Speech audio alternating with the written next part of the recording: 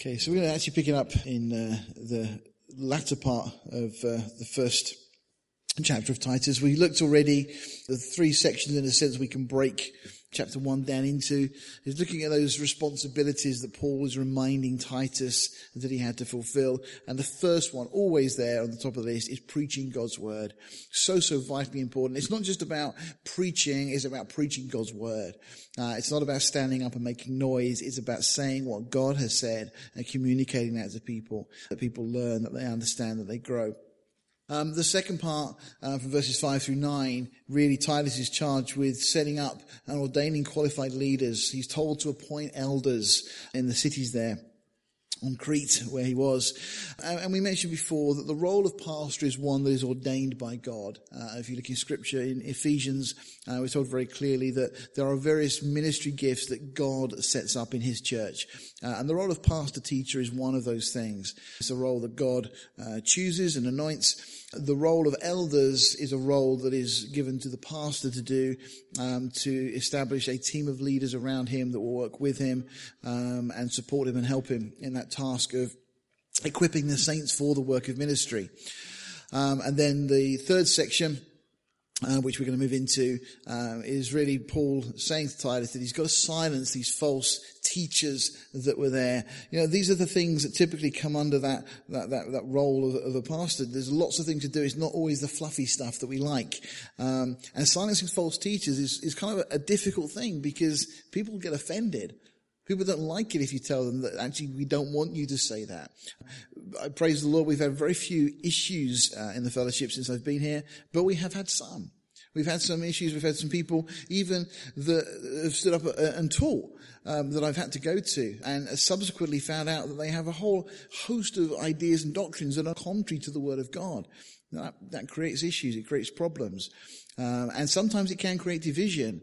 But, you know, the division is always caused by those that move away from the Word of God.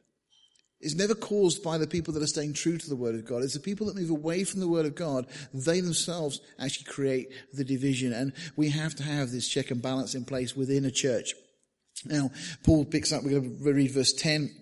He says, for there are many, it's just so sad. The times we read that word many in terms of those that are walking away from the faith, those that are not serving or following the Lord or going off on their own tangents, ideas.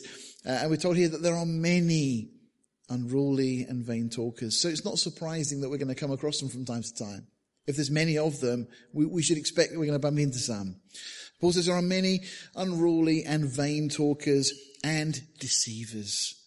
Notice these people set out with this intent to deceive. Now, sometimes they don't intentionally set out with a malicious intent, but it's there because they want to convert people to their viewpoint, their position. I quite like one of the statements of Oswald Chambers. He said that we are to convert people to Christ, not to our point of view. And I like that because actually there's a danger that all of us, when we're talking to somebody, try to get somebody to like or believe or think the way we think. And actually ultimately we're to bring people to Christ. We're introduce Jesus to people, not to shape their whole mindset. And the Lord will work on individuals and he works on us differently and at different times. And something that you may find vitally important, maybe not quite so to the Lord, because the Lord looks at the whole picture. The Lord looks at the heart, not the outward appearance. And the Lord sees where people are at. And there may be an issue with somebody that the Lord is far more interested in sorting out than the thing that we may perceive on the surface. In fact, again, Oswald Chambers comments that the people that the Lord puts around us often are the people that he puts there to show us things in us that need to change. So when you look at somebody and you get frustrated with them, take a look back at yourself first, because it may be the Lord is trying to point out something. I guess it's that speck and plank situation, isn't it? Well, again, Titus faced the same kind of problems that we've seen already alluded to when we were studying Timothy.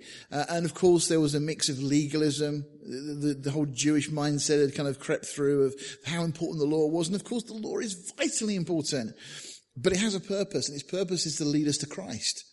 And as we're told in the book of Galatians, once we've been brought to Christ, we're no longer under a schoolmaster. We don't need that chaperone anymore of the law. And the law, of course, only has any power over somebody who is living.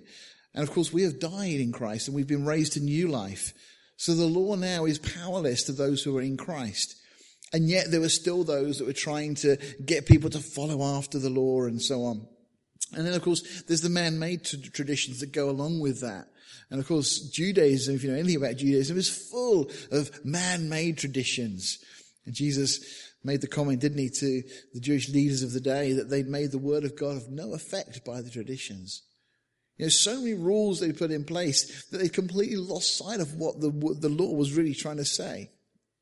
And on top of that, there's the whole idea of mysticism and things that came in, and different ways that we can be religious or spiritual or whatever you want to term it. He speaks of these people as being unruly. By that, he's just simply meaning that they were rebellious. You know, they didn't like authority. They were self-appointed.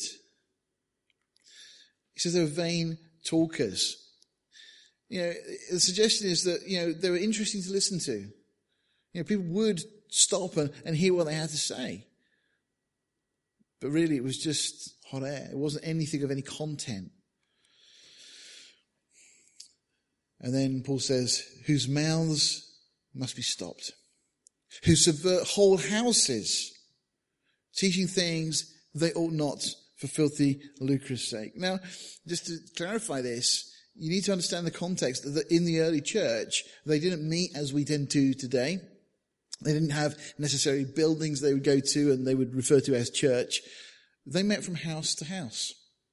And so when it says who subvert whole houses, it's talking about people coming into the congregation where the church met, because they met from home to home, and coming into any particular group of believers and bringing in their own ideas and bringing their own doctrines in, which lead people away from the truth of God's word. And it says teaching things they ought not. And again, they had an agenda. The tragedy, of course, is that the people that are doing it themselves are deceived, but then they were leading others into this deception. And as I say, the idea of the whole house is here. It was the churches, the houses, the churches that were meeting from house to house. And the filthy lucre here, I mean, it could be a number of things. You know, it can be financial gain, and there may have been those that clearly had that intent. And in the church today, there certainly are. I mean, you only got to turn on Christian television to see people that try to make merchandise out of the saints. You know, the whole idea of these miracle wallets. If you've seen them, you know, you send in your £10 and they'll send you this miracle wallet and you'll never need to worry about money again. And I think, well, if you've got a miracle wallet, you don't need me to send you £10, do you? And all these silly ideas. And, you know, you can buy a bottle of water from the Jordan, there's crystal clear water and things like that. You send your money in. And, you know, I mean, I've been to Israel as you have, and you've seen the Jordan. It's not that clear, you know. All these ideas that get presented as somehow they're going to bless you and there'll be a benefit to your life if you give them money. No, any ministry that asks for money, I would strongly suggest you check, because normally those are the ministries that God is not blessing. You know, my experience is that the ministries that don't ask for money, the Lord provides. You know, if the Lord doesn't want to provide for them financially, then maybe that's it, their time's over. They've done their bit, or they weren't doing their bit in the first place. But there's a number of ministries I could highlight, and I won't this morning, but they've never asked for money. They never send out letters saying, please help us, please support us. You know, in a church context, yes, it's right and proper that people should give to the work and ministry of the church. That's scriptural.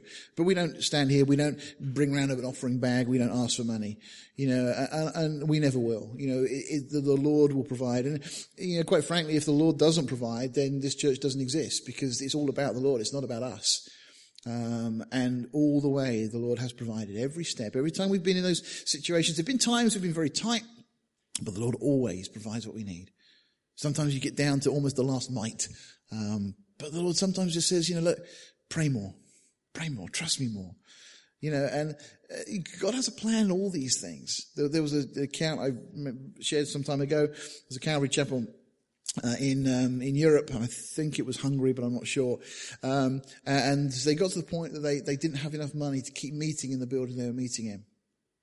And they talked about what they were going to do, and they decided they weren't just going to go to the congregation and say, look, you need to tithe more and things like that. They thought, you just trust God. As they announced one Sunday morning that unfortunately from next week we won't be meeting here, but we will be carrying on. We're going to be meeting from home and invite everybody around that wanted to come to the home. And the church dwindled in number. But then the people that started going to the home started saying, this isn't right. We had so much. It was so good before. And they realized the only way of getting back to what they had with the building they could meet in and so on and all the facilities that provided was to give more. And so independently people decided they wanted to start giving. And they managed to get another building they could meet in. And then the church started growing and people started getting added to the number. And the whole church just took off. And it was this incredible story of God's grace as people realized that they needed to partner with God in what God was doing. That they have this privilege of being involved. And that's really all that giving is. God doesn't need your money. He doesn't need anything that we can offer. But God gives us the opportunity of being involved. And what a privilege it is. But when we get those that are begging for money to support their ministries, well, I would strongly suggest you question that. And I'm not suggesting that people that do that are leading others astray, but simply that, from my experience, if God, if you try and build the house without the Lord, the labor is in vain, is it not? But if the Lord is building the house, then it's a good thing. One of themselves, Paul says, even a prophet of their own, said that the Cretans are always liars, evil beasts, and slow bellies. And Paul's quoting their own poets here. Epimenides was born in Crete several centuries earlier. He made this comment. And there's a Greek word, kretazine, which means to speak like a Cretan. I'm not sure. I was trying to do some digging to see whether the word cretin that we use sometimes as a derogatory sense actually is derived from this. It may well be. I couldn't actually do the search to join those dots together, but it's synonymous. The idea was somebody that was a liar, and so on. So it was suggesting that, this quote that Paul is referring to here, was a quote that was rooted. I read a book some years ago, that was commenting on why Paul was wrong in so many areas. And one of the things it said was that Paul made this kind of racially offensive statement about the people that lived in Crete. Because this is what we're told here, that, because in the next sentence Paul says, and this testimony is true. And they say, so Paul's saying that's right, that the Cretans were always liars and evil beasts. And Paul's not saying that he agreed with it. He was saying this is what they said. But somebody completely got the wrong end of the stick. Another one of the Cretan poets also written this, Crete with 100 cities doth maintain and cannot deny this, though to lying given. So in other words, saying that this was just so synonymous with being an inhabitant of the island, that you were just naturally given over to lying. Well, my experience is that's pretty much true of anywhere in the world. I struggle to think of any place you can go where you're not surrounded by lies. Certainly the workplace is full of people who tell lies. Had an individual who's got this habit of being late, and he knew that if he was going to be late again, he'd be in trouble. So we had a text come through saying his train had been delayed by half an hour, but he was going to try and get there as soon as he could, and he turned up about 5 minutes later than usual. Something wasn't quite right. We had one individual many years ago who couldn't come to work one day because of the tube strike, until we emailed him back and notified him that the tube strike wasn't until the following day. It's just a habit. People get so used to lying and saying things that are not true and thinking they can get away with it. God doesn't like lying. The lake of fire is reserved for those, amongst others, who are liars. And certainly as believers, we need to be truthful and honest in the things that we say. And I know there's times that sometimes telling the truth can seem like it's going to get us into trouble or cause problems. But you know what? You trust God with that. Just be honest. Be truthful. Don't lie. It's not glorifying to God. I remember Ron Matson years ago, the pastor that was here, was in a situation once that his boss at the time, in his day job, the phone call came in and his boss said, "Oh, if it's for me, tell him I'm not here." He said, "But you are here." He said, "Yeah, but tell him I'm not." He said, "But that would be lying." And his boss was kind of taken back, and Ron said, "Look," he said, "if I'm prepared to lie for you, how do you know that I'm not prepared to lie to you?" And it kind of stopped his boss in his tracks and kind of really made him think. But it's true. As Christians, we should be known as those who speak the truth. That if people ask us what we think, then we should be honest. Again, the idea here is quite the phrase we're given there, not just beasts, but evil beasts was what the Christians were saying. Not just gluttons, but lazy gluttons and so on, or slow bellies. That's what it means, lazy gluttons is the idea. And this is what their own poets have said of themselves. And Paul just says this witness is true. What he's saying is not, I agree with that, but that is what was said. My witness, what I'm saying to you is a true statement. This is what their poets said. And he says, wherefore rebuke them sharply, that they may be sound in the faith. Again, encouraging people to speak that which is true, not fabrications, not lies. However white your lie may be, it's still a lie. And Paul says again, what I'm telling you is true, so contend for the faith. Ultimately is really what Paul is saying. We should be sound in the faith. Jude makes it very clear in his letter how important it is that we contend for the faith. And we see Priscilla and Aquila in Acts chapter 18 verse 26 correct Apollos. Now graciously Apollos responds and he's grateful that they point these things out. As a result, he goes on and he's a very effective evangelist winning people to the Lord. You know, if somebody is humble enough to be corrected, then they're humble enough for the Lord to use them. If they're not humble enough to be corrected, then they're not humble enough for the Lord to use them.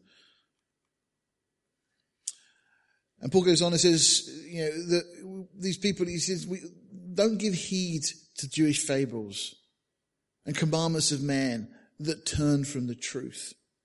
You see, the truth has been revealed through Jesus Christ. The truth of how we must get to God. And Jesus is the way, Jesus is the truth, and Jesus is the life. When we speak of truth, we're speaking of Jesus. People that turn from Jesus. They turn from that which Jesus taught, from who Jesus is. Jesus is the fulfillment of the law. And people that are going back to the law and to those Jewish fables that are alluded to here, they're turning back from Jesus to other things. And those other things cannot save them. Legalism normally comes in two phases as well. You know, it's the idea that you are saved by the law and that you're therefore to live by the law. Well, that's, of course, it's not true. We're not saved by the law. The law can only condemn us. And we can't live by the law. That's the whole purpose of the law. That's why after the giving of the law in the book of Exodus, the very next book is the book Leviticus, which tells us what to do when we break the law. God understood very clearly that we couldn't keep his standards, that all have fallen short. Laws, it's been said, are for a nation. Christians are saved and are to live by grace. Now, laws are important, and we can't just dismiss laws. To say that we are not under the law doesn't mean that we don't obey laws. I found out this week that driving in a bus lane will get you a £60 fine. That was only a short bit of bus lane, but there's no point in me appealing it, because camera evidence is there, and yes, I did drive for a very short period in a bus lane. Didn't mean to, but you know, those laws are there for a purpose. Laws we have in this land are there for a purpose, and we can't just ignore those laws. We are under the laws of the nation. But when it comes to our own salvation, we are not under the law. We're saved by grace. Unto the pure, all things are pure, but unto them that is defiled and unbelieving is nothing pure. But even their mind and conscience is defiled. See, more than just money motives here, you know, mind and conscience are referred to as being defiled. You know, we said already this morning that God looks at the heart. It's incredible, you know, unto the pure all things are pure. You know, those that are seeking the Lord, that want the things of God, you know, but the contrast is those that don't want the things of God, that are defiled already. Well, it doesn't matter what you give them and what information, what teaching comes their way, they'll get twisted, it will get perverted some way. One of the most misapplied verses to defend ungodly practices is this. Paul was refuting the false teaching of legalists with reference to dietary laws specifically. Refusing to eat forbidden food didn't make you holier.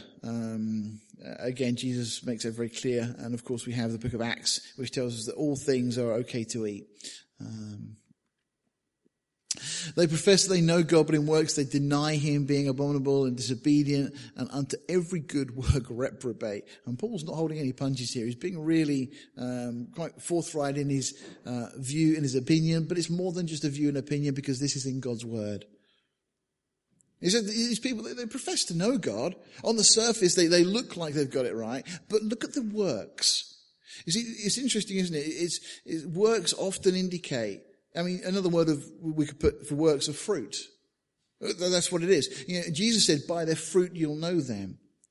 And James said that our works should define us as Christians. But really, if we look at people's works, look at what they're producing, we see that these people that are being spoken of here, they deny him by their works, and so on. The idea, again, being disobedient is that they cannot and will not be persuaded. There's a pride element as well. And reprobate is not able to pass the test is really what it means. The same word that's used as translated castaway in 1 Corinthians 9. Actually means it's an athletic term. Not that I know much about athletic terms, but it means disqualified. And that's the idea again of these individuals. They've disqualified themselves. So a quick summary then of what we just looked at. Titus was to do these things. Not stand by quietly. He was to exhort and convince by means of sound doctrine. Not just to make noise, but to point people back to the truth, to look at Scripture. He was to stop their mouths, to shut them up from saying what they were saying, because they were leading others astray. Rebuke them sharply. And again, it's the same advice that we see in 2 Timothy 4:2 that Paul gives there to Timothy, to reprove, rebuke, exhort with all long suffering and doctrine. Same information to these two pastors was being given. Doctrine is the difference between life and death eternally. I was listening to a teaching a little while ago by Sandy Adams, one of the Carroll Chapel pastors in America. He's a wonderful man of God, very, very good Bible teacher. And he was saying they had some building work done on their building. And they got an estimate of what the cost was going to be. And then eventually the builder came back and the actual final cost was considerably higher. And Sandy was just talking to this chap. He said, if I'm that far off in the things that I do in my job, he said, people go to hell. He said, I couldn't afford to be that far away. Yeah, and he was then likening it, the role he has as a pastor to various other professions and saying the responsibility, saying, even a doctor only deals with life and death. He says, we're dealing with eternity. It's a big, big deal. And doctrine truly does make the difference between life and death eternally. We need to make sure we get these things right. There's going to be a lot of people in hell that thought they were on the right path, that thought they were going the right way, because somebody else had told them and they'd accepted and they believed it, and it had never been checked against Scripture.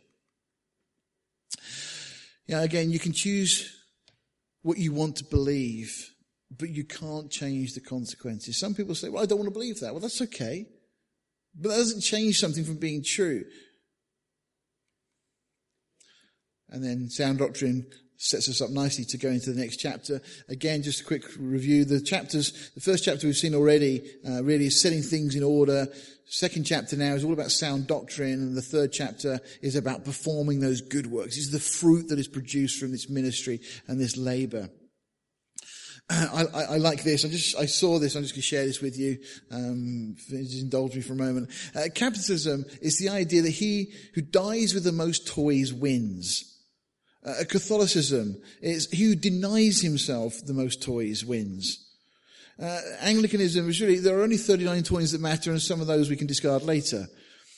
Greek Orthodox, they had the toys first. Atheism, there is no toy maker. Agnosticism, it's not possible to know how the toys were made. Polytheism, there are many toy makers. Evolutionism, well, again, the toys made themselves. Hare Krishna, he who plays with the most toys wins. Scientology, we are the toys. Communism, if you must have the toys, they have to be equally divided among you all. Baha'i, all toys are just fine with us. And then Amish, well, toys with batteries surely are a sin. Taoism, the doll is as important as the dump truck. Mormonism, every boy can have as many toys as he wants. Voodoo, can I borrow that doll for a minute or two? Hedonism, forget the instructions, let's just play. Hinduism, he who plays with plastic farm animals loses. Seventh-day Adventist, he who plays with toys on a Saturday loses. The Church of Christ, he whose toys make music loses. The Calvinist, once played, always played. Baptist, only underwater toys count. And Jehovah's Witnesses, well, he who sells the most toys door to door will of course win. Pentecostalism, he whose toys can talk wins. Existentialism, toys are a figment of your imagination. Confucianism, once a toy is dipped in water, it is no longer dry. Feminism, dolls are degrading and shouldn't be played with. Seeker-friendly churches, he whose toys are the most entertaining wins. Liberal churches, the toys can be whatever you want. And the emergent churches, of course, he whose toys most simulate the Dark Ages wins. Now, okay, just a little bit of fun there, but the point is a lot of people go off on all sorts of tangents and they create all sorts of doctrines that people get drawn into. And what Paul is going to say here to Titus is how important it is that we stick to the doctrine that we get in Scripture. And we don't go off on those tangents. But speak thou the things which become sound doctrine. That's the opening statement that Paul says in this chapter. Again, no chapter breaks the original, but here we get to this point. Paul says, doctrine is vitally important. Only speak the things that become sound doctrine. Back in Acts chapter 2, we mentioned this scripture earlier this morning, that the church continues steadfastly in the apostles' doctrine, in fellowship, breaking of bread, and in prayers. Every one of those is important. We can't single one of those out and say it's more important than the others. They are the big four. Okay? Those are the things that we need to hold on to as believers, as a church, that we've got to continue steadfastly in the apostles' doctrine. And again, it's been defined that the apostles' doctrine is that which was taught by Jesus and that was then reaffirmed by the apostles. Okay, we don't get to make up what doctrine is. Doctrine's already been decided. We can't change doctrine. Christian doctrine has already been set in stone, as it were.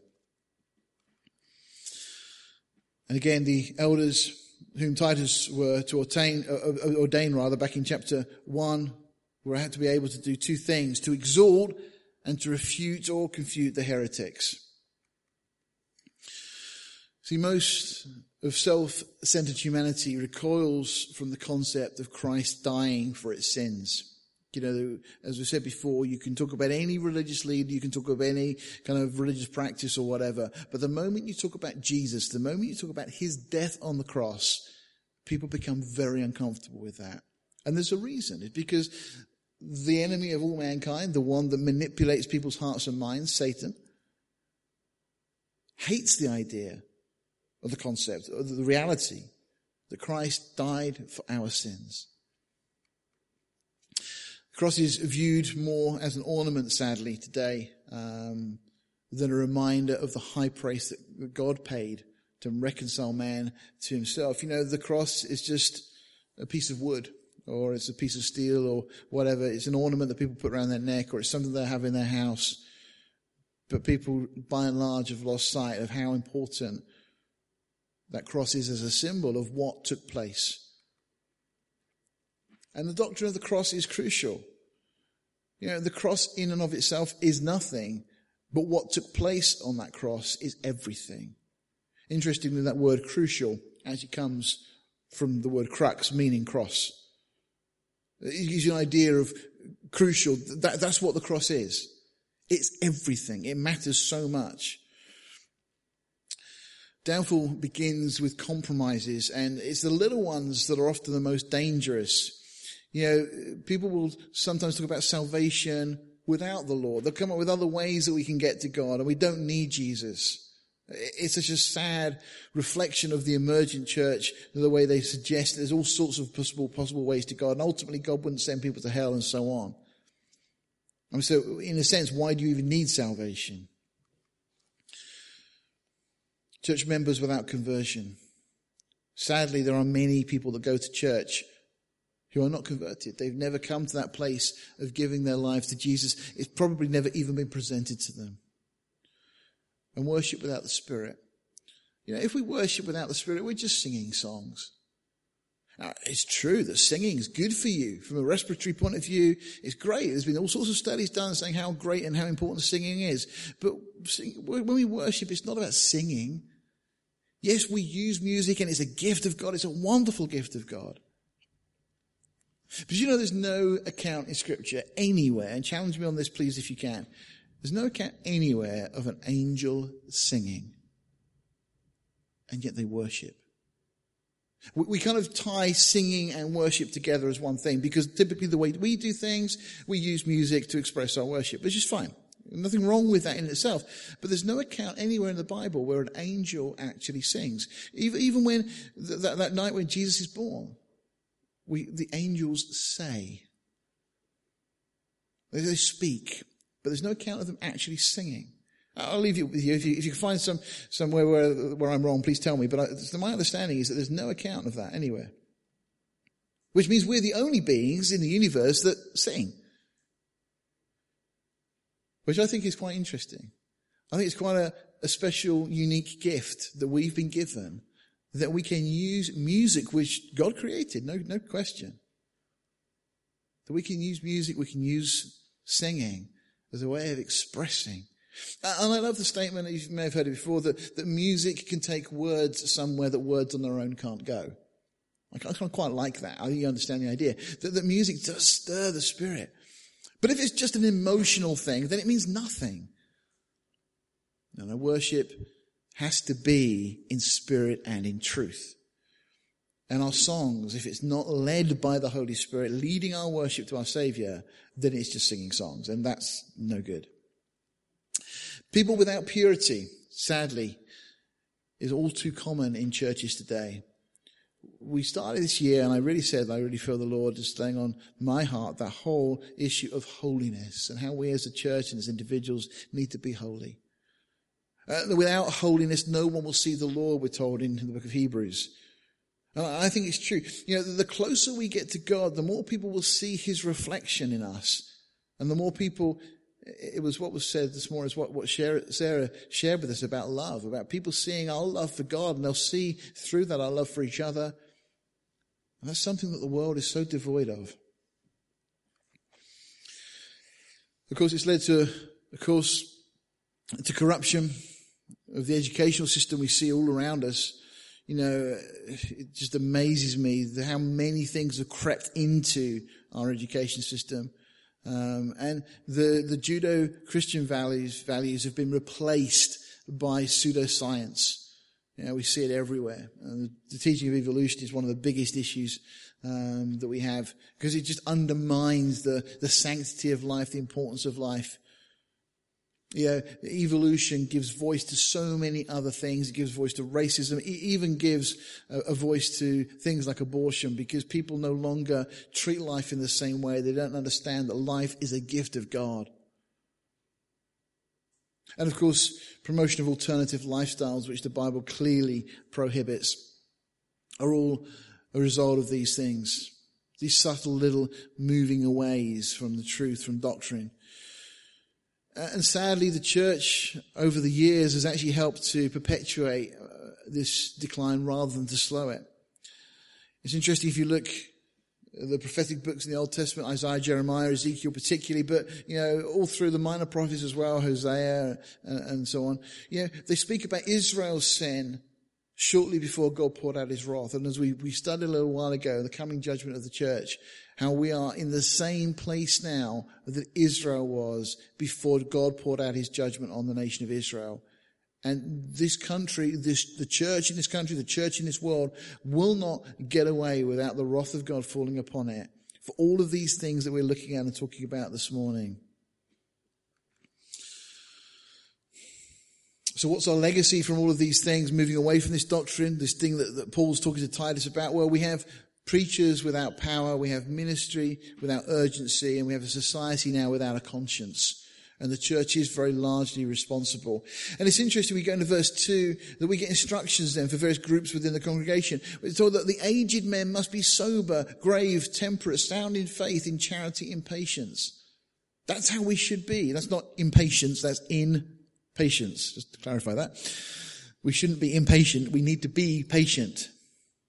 We need to be sober. That doesn't imply not drunk. Of course, that's given. But the idea is vigilant. We need to be serious in our faith. The word grave there, it means respectful, dignified. I like the word temperate as well that's used here. It just means prudent, self-control, opposite of frivolous. Carelessness based on ignorance is a great way that's translated. This word is also translated sober in other places and also discreet. But I love that we're not to be careless because we're ignorant of something. People often joke about things they don't really understand. And when it comes to doctrine, when it comes to these things, we're told that the aged men, the mature men, and it doesn't have to be aged in years necessarily, but anybody that is mature in the faith, we need to be these things: sober, grave, temperate, sound in faith, in charity and patience. And then an instruction is given for the women, the aged women likewise, that they be in behavior as becometh holiness. Not false accusers, not given to much wine, teachers of good things, we're told. And it's not false accusers, not slanderers, not gossips. Because, there's a tendency, isn't there, for conversations to start out of a genuine, sincere concern for someone, and then all of a sudden that can become, did you hear what so-and-so said about so-and-so? Well, the instruction very clearly for the aged women, for people who are mature in their faith, is they don't be like that. But that which becomes holiness. Again, brings us back to that theme for this year, this underlying theme that God has been working on with us.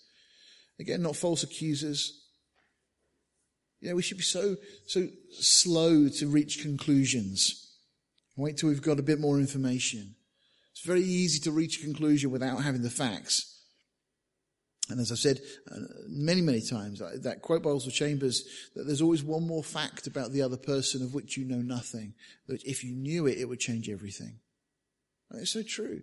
How many times do we, form an opinion, even if our own hearts and minds, about someone or something, only to find later something else? Oh, I didn't know that. Oh, now I understand why, We should be very slow to reach conclusions. Again, teachers of good things. I always feel the aged women, as Paul refers to it here, in a congregation have such an important part to play. In so many ways. And it's true that scripturally, and we looked at when we were going through Timothy, the role of pastor is not one that's given to women. But that doesn't mean that women can't teach. Women teach in all sorts of ways. Sometimes in the most beautiful, gentle, subtle ways that they can influence. They can use that godly wisdom that God gives them for so much good. And I'm not talking just for children. I'm talking for the whole congregation. It's almost a kind of a stabilizing element within a congregation. Specifically, we're told here that they may teach the younger women to be sober, to love their husbands, to love their children. Now, isn't that an obvious thing? To love your husbands and to love your children for a woman, I guess. But then, isn't there that reality also that there are days, I'm guessing, that as a mum, being a mum can be a challenge. Being a mum can be one of those things that you think, I don't want to do this anymore. My children are not as beautiful and as wonderful as I was hoping they were all going to turn out to be. There are days like that. There are other days that our children are wonderful and a real blessing. I see it when I come home from work, and there are days that joy is just beaming and the children have been wonderful. There are other days less so. But we need to love our children regardless of the circumstances. We need to love them through that, because that's how Christ loves us. And this idea of loving their husbands, this has to go hand in hand, of course, with the husband's responsibility. The husbands are to love their wives as Christ loved the church. Love is that greatest commodity in a home. So, so important. And we go on, and Paul says that it's to be discreet, chaste, keepers at home, good, and then obedient to their own husbands. Now, this is something that the world today has a real issue with. This kind of idea. It's always suggesting that women should be submissive. But, that's exactly what the Bible says. But the problem is not that women should be submissive, but we totally misunderstand what that word means. It doesn't mean yielding to anything and everything. To submit means to get under somebody else's mission. It implies real strength. To be under, and the idea of submit, it comes from the idea of mission. We're actually told in Scripture that we should submit to each other. But when a woman submits to her husband, when she gets under his mission, when she supports him, it empowers him. And actually, the love that is reciprocated brings this whole circle together. And, as we said before, any husband who loves his wife as Christ loved the church, well, there is no wife that would have a problem with a husband like that and submitting to that. We don't have a problem submitting to Christ because we know he loves us with an unconditional love. And it should be the same. If husbands love their wives as they should, then wives will have no problem with this part of the equation as well. But it certainly doesn't imply weakness or any of those things. In fact, as I said, it implies more strength than anything else. And of course, it says keepers at home. There are today, of course, many women that go out to earn money and so on. And some of that is necessitated by the world we live in. But there is a fundamental responsibility here that the Word of God gives to women in regard to keeping the home. And I also think it's important the husbands understand the wives have that responsibility. I do have a say at things we have at home, but ultimately I learned very early on from some godly people that taught me that home is made by my wife. She's the one that puts the trinkets and the bits and all the stuff around and all those things. We've got loads of hearts. You know that. You've seen the house. We've said many times that home is where the hearts are. But actually, that's her place. In terms of, she makes those decisions. She makes it a home. There is a difference between a home that is purely made by a man. And when it's for a family, you need that influence. Interesting, isn't it, what Paul says here?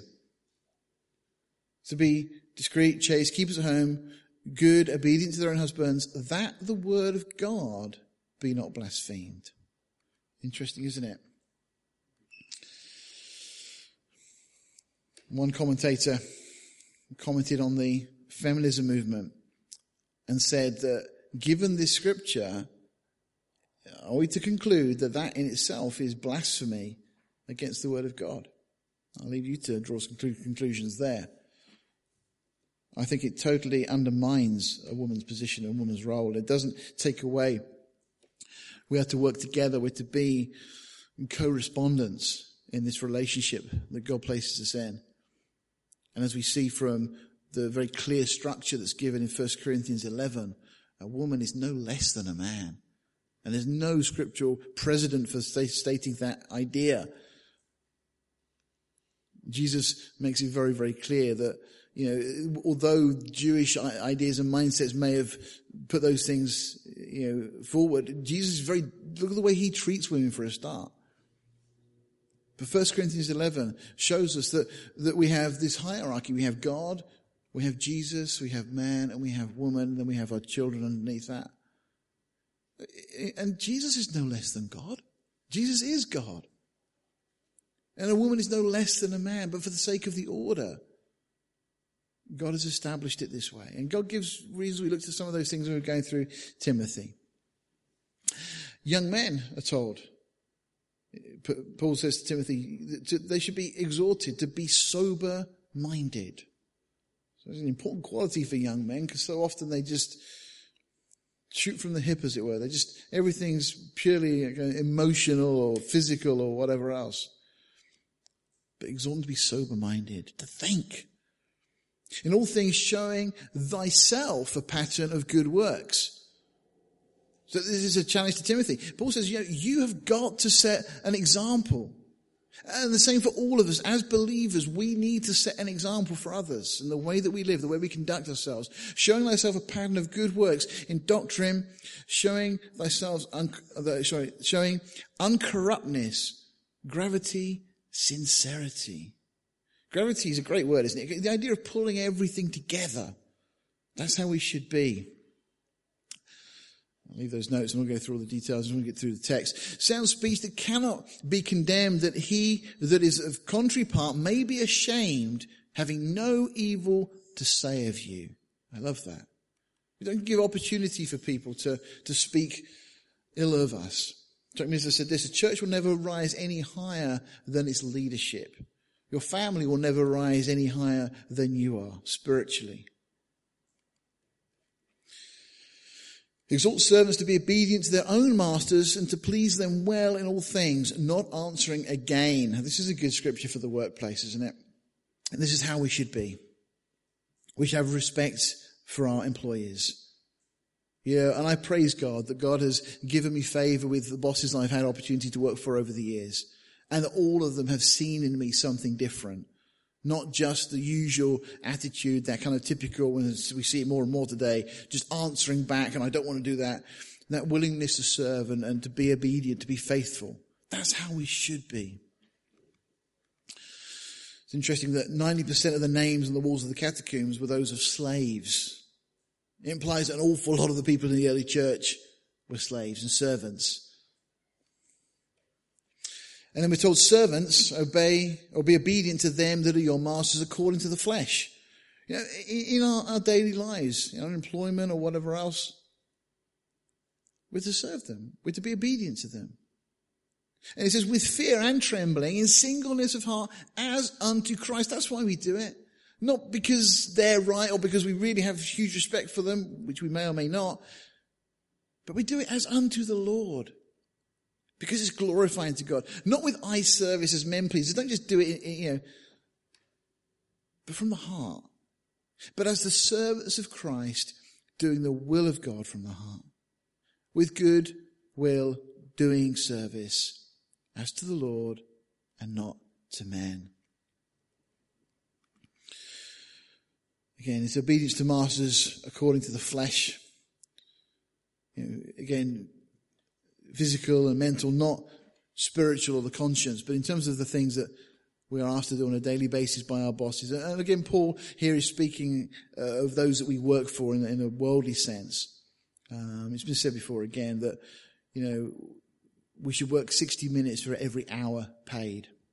That employee-employer relationship, we see in the early church that so much of the church, was said a moment ago, were slaves and so on. And Paul doesn't say that you should come out from that situation. No, no longer slaves. No, we're still to work for our employers. It's no different. But the most important relationship is that we have to Jesus. That we're to be a bond servant, a bond slave, a doulos to Jesus. That we have to give ourselves to him. And because of that, it affects everything else in our lives as well.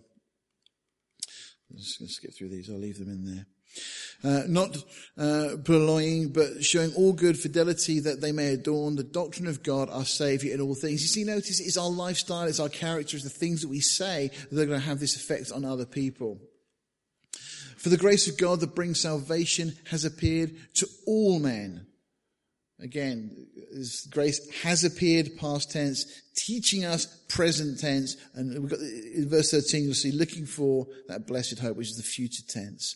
Teaching us that denying ungodliness and worldliness, we should live soberly, righteously, and godly in this present world. That's how we're to live. Again, God is not trying to reform the world. He's redeeming those who accept Christ. This is our whole idea we've seen with the kind of kingdom theology that came into the church, that we're going to transform the world. That's not what Scripture teaches at all. And then, looking for the blessed hope and the glorious appearing of our great God and Saviour, Jesus Christ. We've talked before about the rapture. I believe this is a very clear reference that Paul makes to the rapture of the church. In the last few verses, who gave himself for us that he might redeem us from all iniquity and purify unto himself a peculiar people zealous of good works. We've talked a lot about that purification, that redemption this morning as we celebrated communion again together. These things speak and exhort and rebuke with all authority. Let no man despise thee. We'll leave it there. Next week, Elia is going to be bringing the word to you and teaching. Please pray for Elia as he prepares this week. And read ahead. The following week, we're going to move into the last chapter of Titus. Read through the chapter. If you have opportunity, look through some commentaries. Let these things sink in, because Paul is saying to Titus how important these things are and how important our lives are in impacting others around us. Let's bow our hearts. Father God, we just thank you for your word. We thank you for these things this morning. Lord, we thank you that Paul was moved of your spirit to write them to Titus. And Lord, I pray that they be written on our hearts as well, that we would receive these things as if written to us, that we would understand the importance of these things. Lord, help us to teach and to speak that which is becoming sound doctrine. Lord, not our own ideas or thoughts or feelings. Lord, not trying to convert people to our opinion, but only seeking to bring people to you. Lord, we just thank you for this time. Lord, we thank you for this whole service. For this time we've been able to encourage and bless and edify each other. Lord, we pray that we will be equipped now for the work of ministry ahead of us this week, for your glory, in Jesus' name. Amen.